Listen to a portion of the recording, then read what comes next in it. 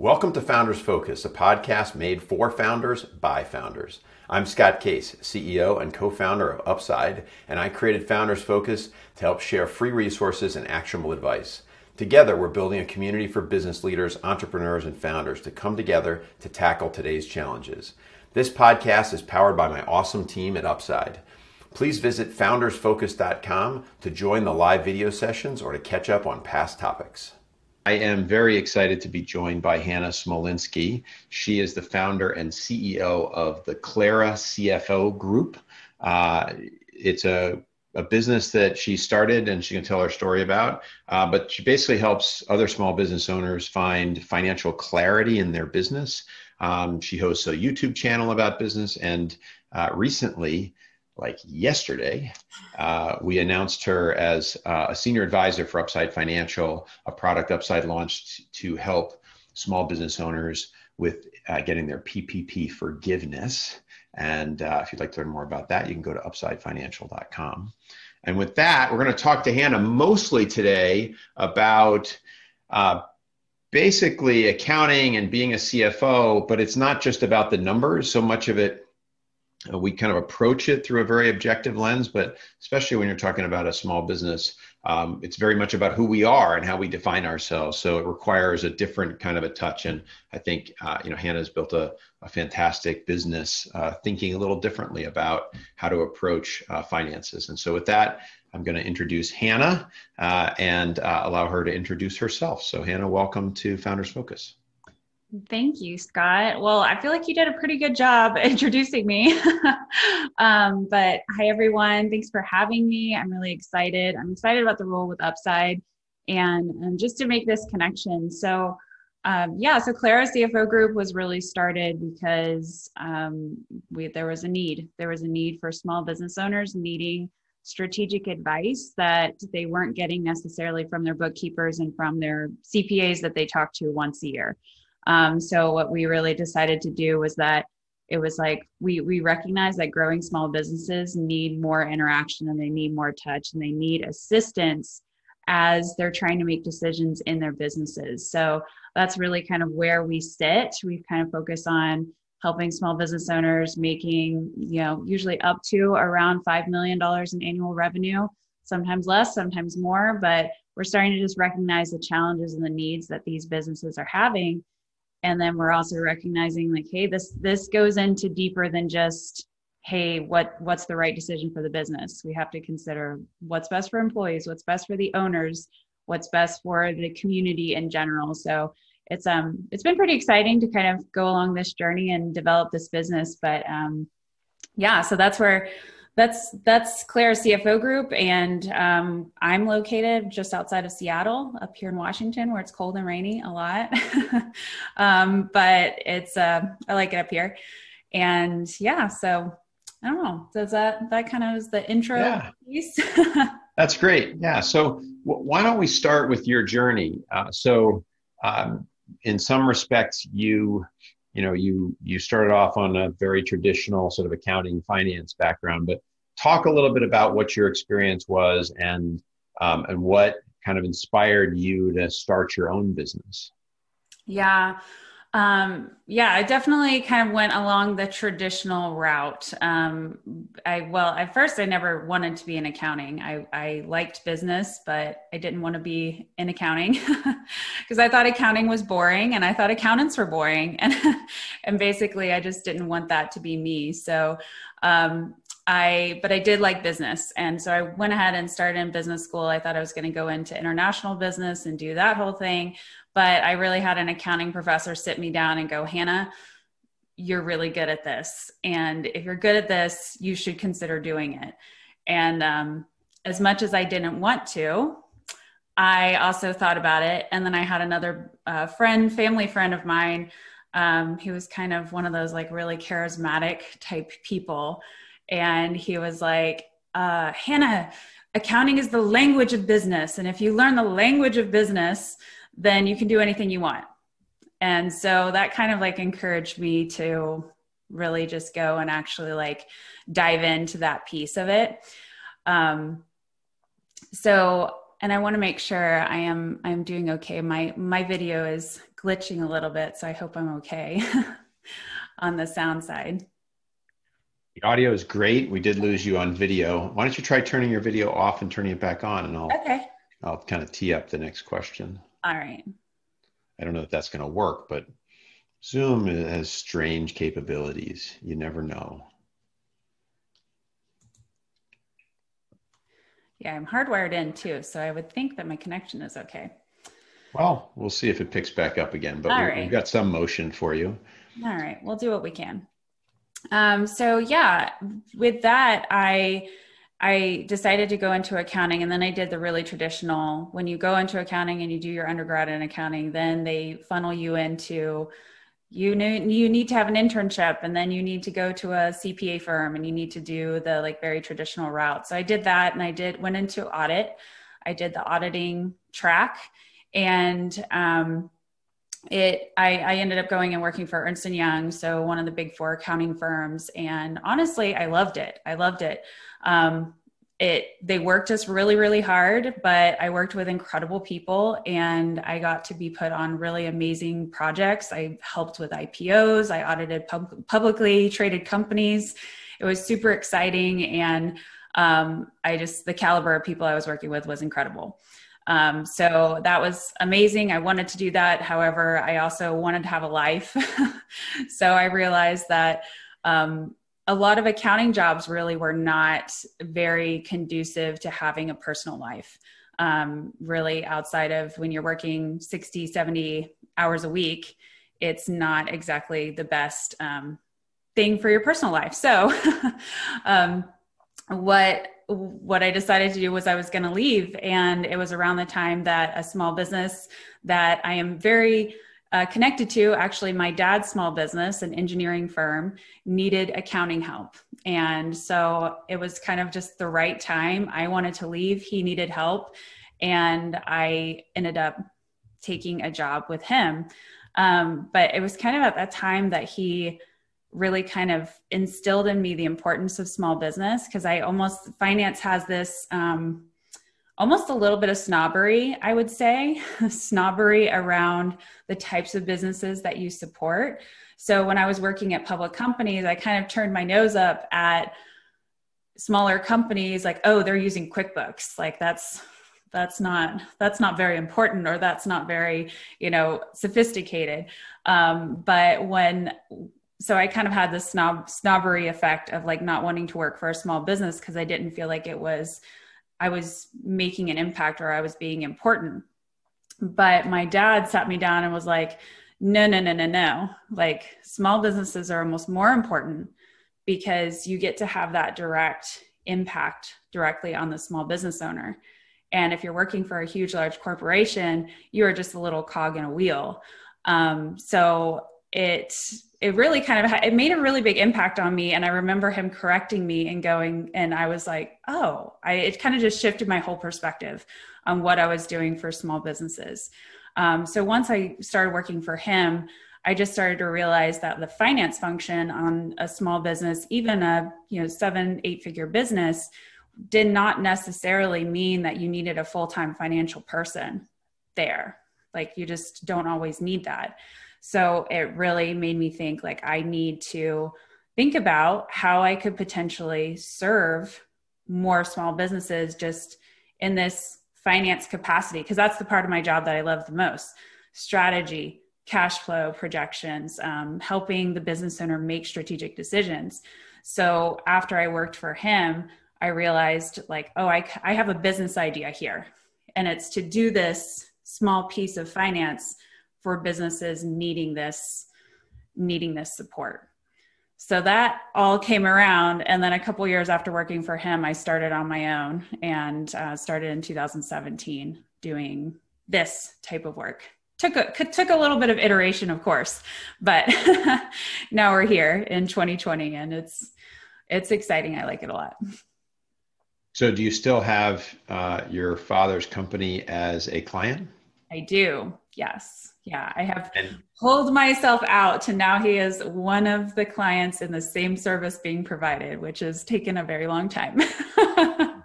Now, how did you get your first two or three clients? A lot of our entrepreneurs, they have an idea, they kind of need to get out there, whether sometimes they're service businesses, sometimes they're other types, but in your business, it's a service business. So how did you get your first handful of clients? Yeah, the first handful were probably just from kind of getting the word out sort of subtly. I had put something on Facebook to friends. I had told my banker, my business banker, that I was doing this new venture. So one of my first larger clients was actually a banking connection, just a referral, somebody who was getting their business set up. And it was a client for 3 years. They just hired internally. So it kind of was a nice little transition. They needed somebody internally. And we just offboarded them. But a lot of that, the initial was just kind of almost putting yourself out there and just saying, hey, I'm doing this thing. And people, sometimes people will give you a chance. Now, I would say that my first couple of clients were not my ideal clients, as I wanted to do CFO services. I took on some bookkeeping clients. I took on just some like accounting projects in general, just to kind of see. And I quickly realized that bookkeeping was not where I wanted to be spending my time. Talk a little bit about that. I think it's a trap that a lot of entrepreneurs fall into when they kind of leave a day job. They jump into what they think is it. They sort of take the clients and they say, yes. I was doing a one-on-one with somebody, I think it was last week, and they were talking about like, I'm doing this and I'm doing this, and it's very customized, but there was no repeatable process. So how did you get out of like doing 20 bespoke things and actually honing in on, whatever, a handful of services that you could provide? Mm-hmm. Yeah, I mean, I think that took me a little while. It took me a while. I mean, I realized pretty quickly I don't want to be doing that. But I think when you're first starting a business, you kind of almost get into this scarcity mindset of like, I need to take what I can get, right? So if somebody asks you to do something, you feel like you need to say yes, because you don't necessarily have 20,000 people knocking down your door just yet. So I think that, that getting over that scarcity. But I think also that is a great learning lesson at the same time, doing work and going, okay, maybe that's not it. Especially in a consulting role, if you're really trying to hone in on exactly what your message is, exactly what your service is that you really provide, you almost kind of need, to a certain extent, some trial and some trial and error. And that's kind of where, I wouldn't say error, but it was like, I tried and I realized, well, that's not necessarily what I do. And I tried and I said, well, this isn't really the best fit for like really what I want to be doing. So it kind of just sort of formed naturally into like what I kind of tried to hone into a service. And then I started to realize, wow, well, I'm doing this thing. I'm starting to get more people. So I started to say, well, if I'm going to provide CFO services, you need to have a bookkeeper and you need to have a tax CPA, because I don't do those services. So if they have that, then they're going to be more likely that I'm not going to try to be getting into their bookkeeping, and I'm not going to be trying to do those other services and expanding out when I want to focus on just CFO. So, but the more I did that, the more I started to realize, wow, these people need the same thing. Totally different industries, but they need the same thing when it comes to the finance function. And so then that allowed me to start to have more of a standard service offering without feeling like I had to go, anything you want, I can do it. Well, it sounds like you qualified your customer base. So you kind of took a bunch of things and then figured out, hey, here's my ideal customer profile.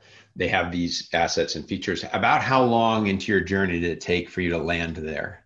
Like you started in 2017, did it take you a year? Did it take you a few months? Did it take you multiple years? Did you just figure it out yesterday and you're just revealing it for the first time now? Thankfully, I didn't just figure it out yesterday. But no, it did take a little bit. It took some months. I think it took me probably 6 or 7 months to start to realize that I needed to, who I needed to be talking to. And then it took me probably another year to really kind of hone in on the exact service that I was offering. And then that ended up kind of coinciding. I rebranded my I rebranded my business in early 2018, I believe it was, to really like hone in and kind of double down on like the CFO service. And with that, it really kind of solidified my trajectory going forward. Got it.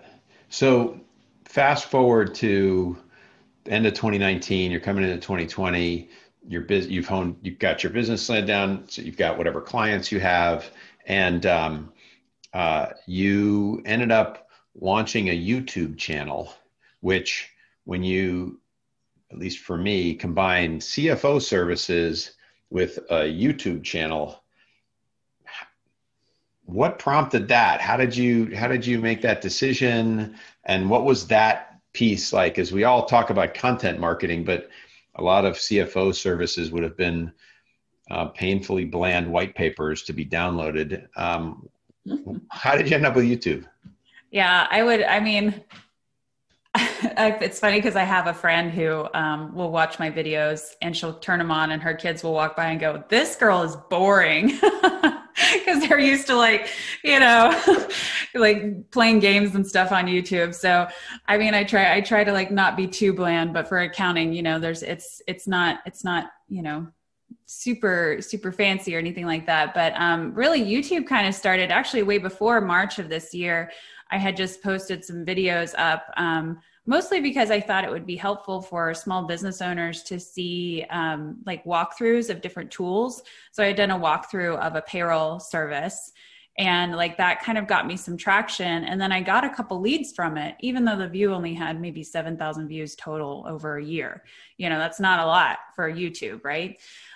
So I had kind of been thinking, I need to kind of like think about YouTube as a content strategy, because if I can explain something to someone visually, they might be more likely to understand it. And if I can help somebody pick a tool that's more helpful to them, then all the better, right? Like if they can see like, oh, here's QuickBooks versus Xero, and I'm trying to make a decision on which one is better for my company, like YouTube is the perfect, place to do that type of thing. So I had already kind of had it in my head, like, hey, I want to kind of pick YouTube back up and kind of double down into that strategy.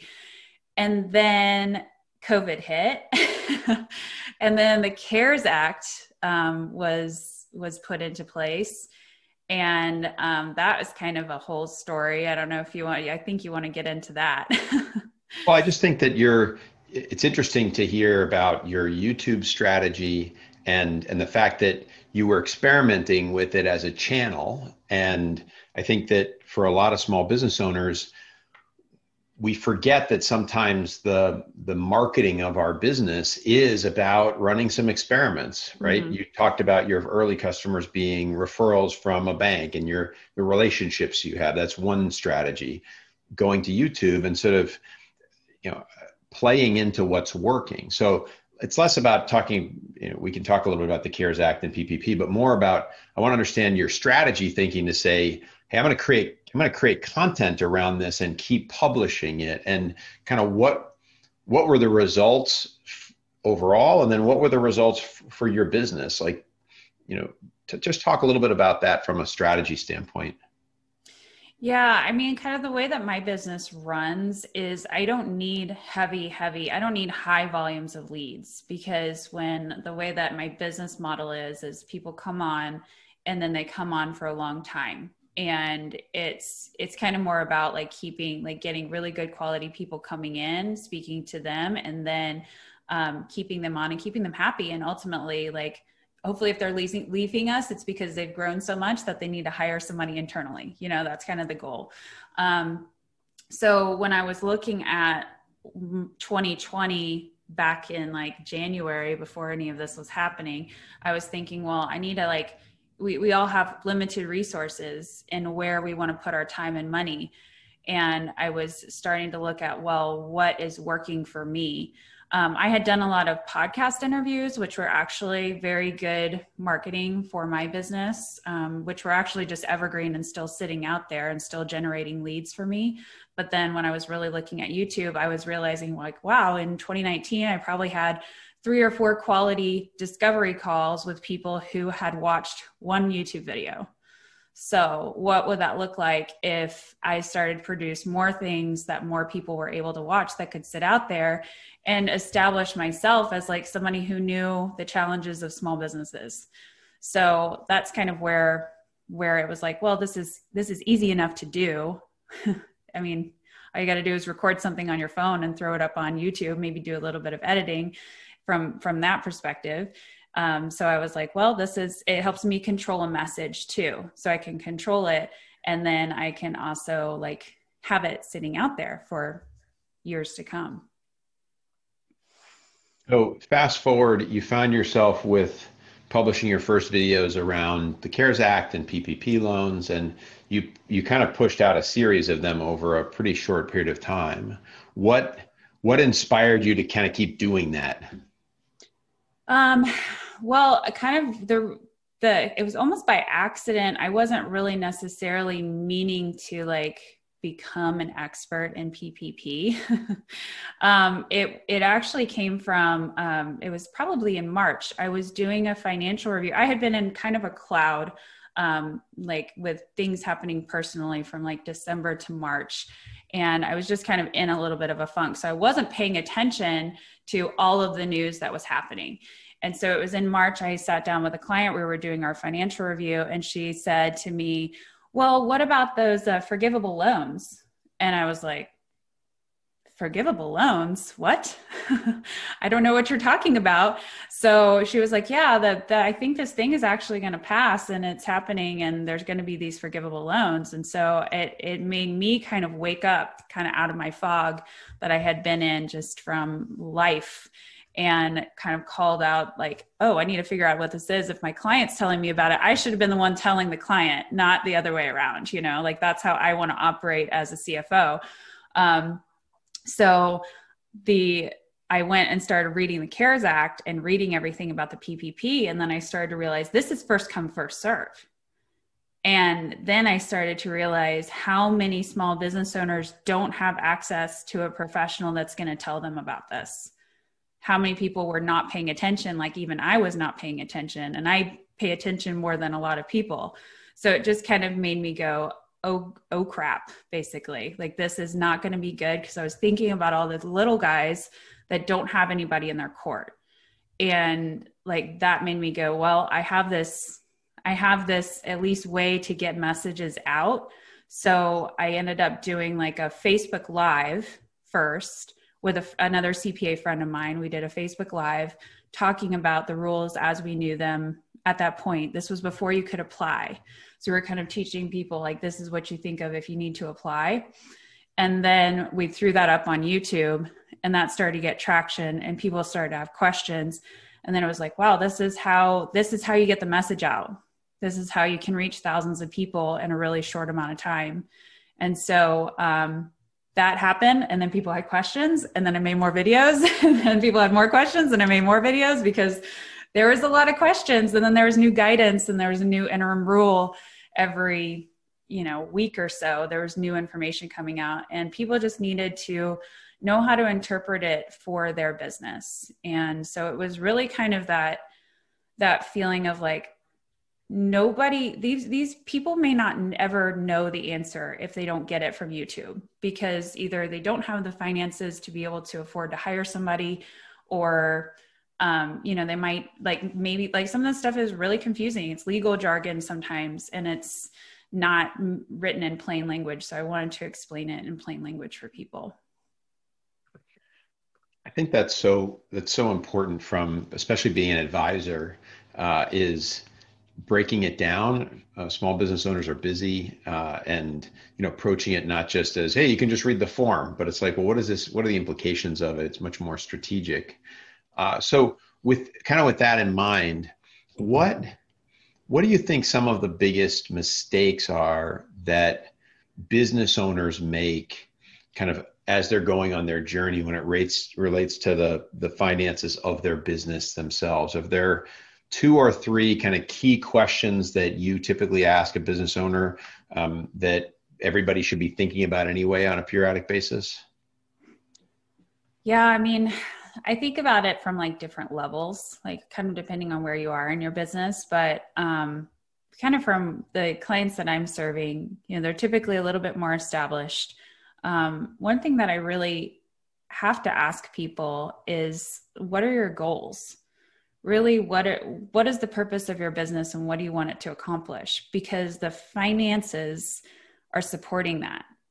And if you're trying to make decisions, it oftentimes needs to go back to, well, really, what are you trying to do? Because you can make decisions, and we can make a decision basically, based on just straight numbers. Okay, it's more profitable to do X over Y. But what if Y is going to be the next stepping stone to get you to where you really want to be in your business? So I think getting really clear on goals ends up being like one of the things that we help people with the most. I often say, like, if you want to sell your business in 3 years or never, like, I need to know that right away from a CFO perspective, because I need to know if that's something we need to be preparing for right away. I also see people kind of either just pretending like the numbers don't exist. They kind of just totally go with their gut, and that can get you pretty far. I've seen some business owners like getting into, the multi-million-dollar annual revenue place, but they're not necessarily may not necessarily be, really making the right decisions or be profitable from there. So you have to pay attention to the numbers to a certain extent, and having somebody, if you don't understand them yourself, having somebody who can help you along that is pretty huge. So do you think that getting that kind of assistance, like right from the beginning, right, is it valuable to have somebody helping you? We have a question that somebody posted, like, if you're just starting, should you start with a bookkeeper? Should you start with somebody more strategic? You talked about needing sort of 3 roles: a strategic thinker, a bookkeeper type, and a kind of a tax advisor. Is it important to get those people to start? Do you wait until you're at that multi-million-dollar level and hope for the best? What's your counsel there? I always say, like, the very best place to start is to have bookkeeping. It doesn't necessarily mean that you have to hire a bookkeeper. If it's a competency that you have and you're okay taking that on, you definitely need to get some kind of bookkeeping in order. Usually bookkeepers are fairly inexpensive, so I often recommend people outsourcing it, as long as you can, make sure you're looking at the financials. What we don't want is people outsourcing the financials and the bookkeeping and then never looking at them again, because that's a good recipe for either fraud or never being able to track your business. And then it's like, what's the point of really having the bookkeeping to begin with? So definitely, if you have a bookkeeper, have some kind of regular monthly review of those financials. But I would say I have actually kind of this sort of hierarchy of accounting needs in my head. And like the basis is like bookkeeping, because without bookkeeping, you can't really do any kind of compliance work. So compliance would be on top of that, which would be like reporting your taxes, making sure that you get your federal taxes done, making sure you get your state and local taxes done. And then on top of that, then it starts to get into kind of that more forward thinking level. So we start to get into reviewing your financials and then using those financials to help you make forward-looking decisions. So that's kind of where that CFO level tends to start, is when you start to look forward and you're looking to make strategic decisions. And then on that side, it kind of depends on really what you're doing in your business. Sometimes you'll need that level of support maybe pretty early. Maybe you're around like you've just reached like 6 figures or something. And then some people might not need that until they're in multiple 6 figures. It kind of just depends on the industry and kind of how fast you're growing from there. Well, you focus really on the smaller end of the business. You talked about, $5 million in revenue. So you're working with companies that are at various stages and capabilities. And one of the things I always talk about, especially on those first 2 rungs around accounting and taxes, is the more that those can be handled reliably so that you as the owner don't have to think about them, it frees you up to be thinking about the more strategic forecasting and assumptions that you're making and choices that you have. So it's important to establish those kind of cornerstones so then you can have the opportunity to be thinking kind of longer term. Yeah. Are there some big mistakes? Are there things you talked about fraud or not paying attention to the books? Are there things you've observed with your clients, or have you had clients that they completely botched it and you spent your time cleaning up? Like, can you talk a little bit about an example of that? Kind of botched the accounting, or just botched the financial? Well, they just got their business in sort of a sticky wicket where if they had been paying a little bit more of attention, they probably could have avoided that. Mm-hmm. I think the thing that I see the most is just the, like where business owners almost just don't want to look. They don't want to look and they don't want to investigate because they're concerned of what they might find. Because it's almost like out of sight, out of mind to a certain extent. Or like, I just don't want to look at it because I'm not a numbers person. I hear this a lot. And I find this more, I work with a lot of female entrepreneurs, and sometimes to get a little bit feminist or something, but I think there's been a lot of like rhetoric for women of like, we're not numbers people, we're not math people. And that we kind of have to sort of get over sometimes and say, like, this has nothing to do with like being a numbers person or being a math person or liking math or anything. Like, finances are just addition and subtraction, and maybe some multiplication, maybe a little division here and there if we want to get fancy, but it's really basic stuff. And it shouldn't be scary to look at numbers. They're just, digits on a paper. And so that's kind of like part of something that I kind of help people work through. So kind of if they're afraid to look at the numbers, we just need to look at them, because it almost is like pulling something out of the closet and going, okay, it's not that scary. Like it's here. We know what it is. Now we can do something about it.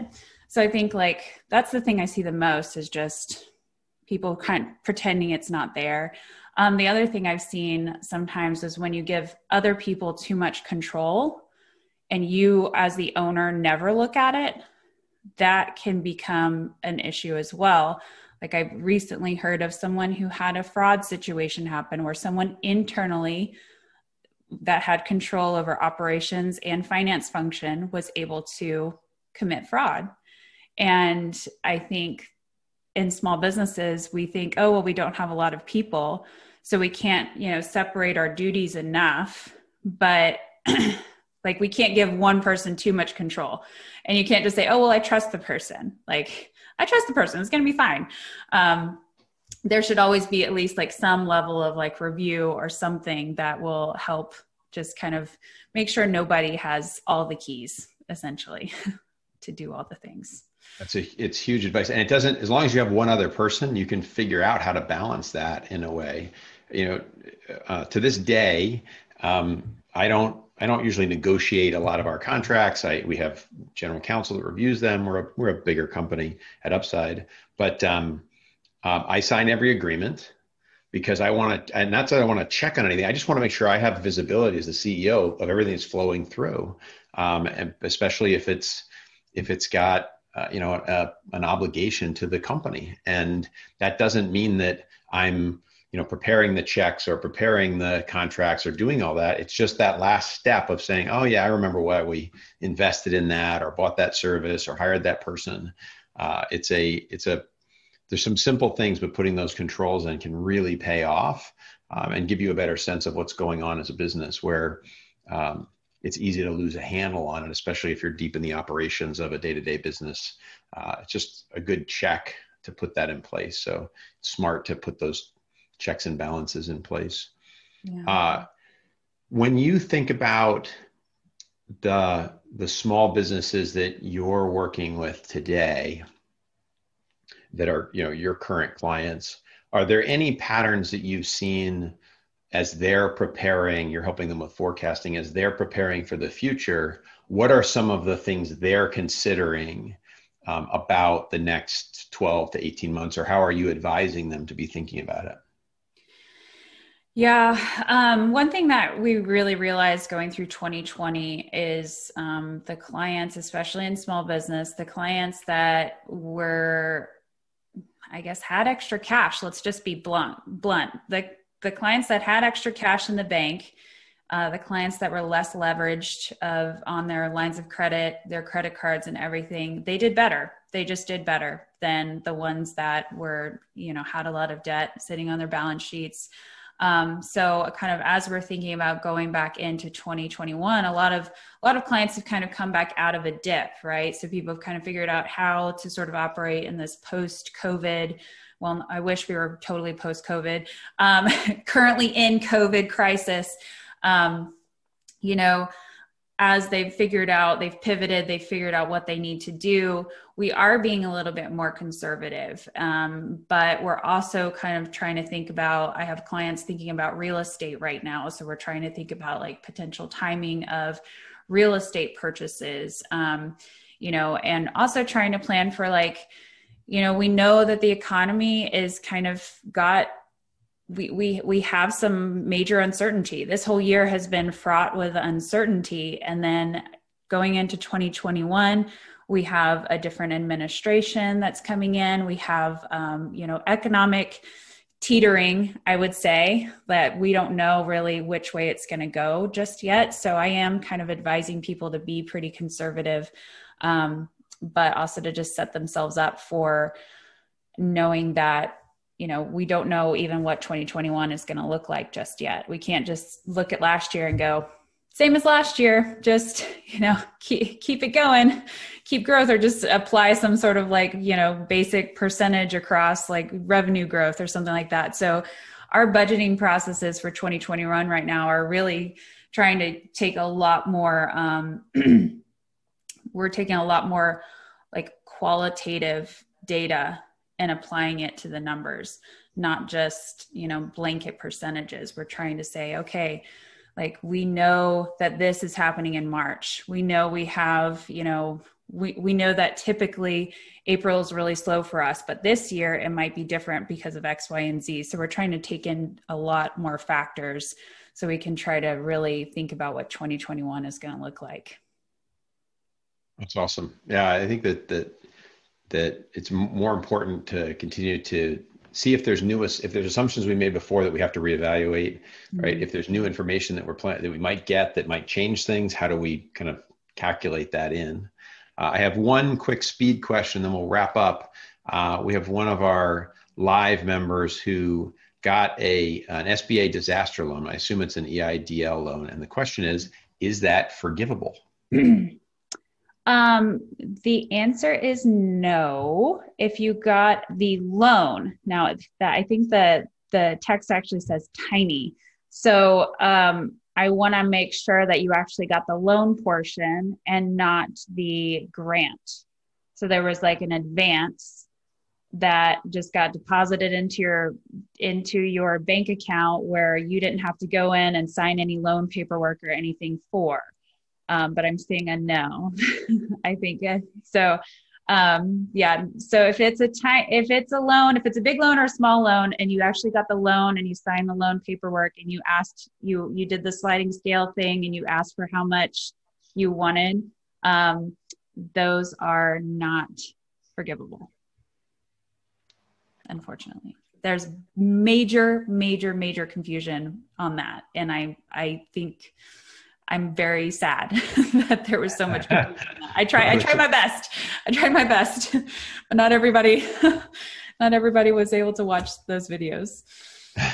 Well, it was a lot of those aspects are very confusing, and they've changed a lot of the rules around things along the way as lenders got weighed in. And so you and other experts like you had to spend a lot of time kind of digging in and frankly interpreting the information to make some judgment calls on it. So some were clear and bright line and some weren't. Well, Hannah, very grateful to have you here at Founders Focus today and to share your journey both as an entrepreneur and as how you work with other founders and other small businesses.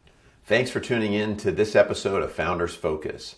What did you think? You got any feedback for us? Got a topic that you'd like us to discuss? Or maybe a future co-host? We'd love to hear from you. Just hit me up on LinkedIn at tscottcase and join us at foundersfocus.com to stay up to date with the latest episodes, and join us live every week at our Founders Focus sessions. Hope to see you there.